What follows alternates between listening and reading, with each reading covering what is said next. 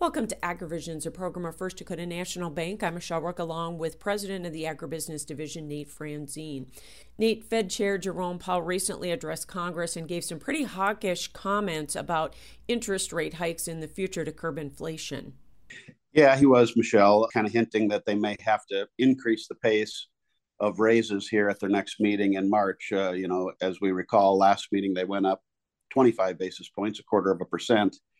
He hinted here recently that maybe the next meeting it'll have to be greater than that again in the 50 basis point range. So that does send a little bit of a ripple to the market.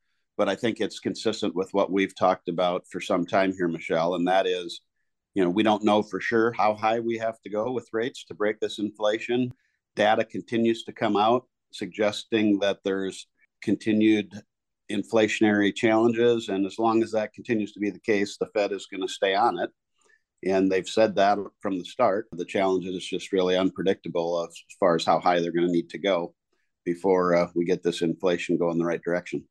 And Nate, talk about the inverted yield curve that we're seeing and what that means in terms of recession. Yeah, great question. The yield curve's been inverted since October. So this has been a continuing phenomenon. And if you look back in history, inverted yield curves almost always lead to a recession. So I think we are going to have a recession. Really the million-dollar question is, how severe will it be?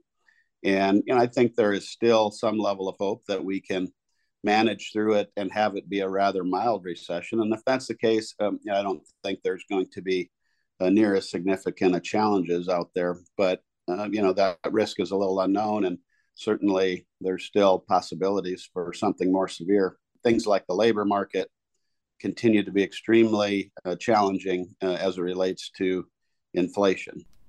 Well, thanks so much. That's Nate Franzine with First Dakota National Bank in today's AgriVisions.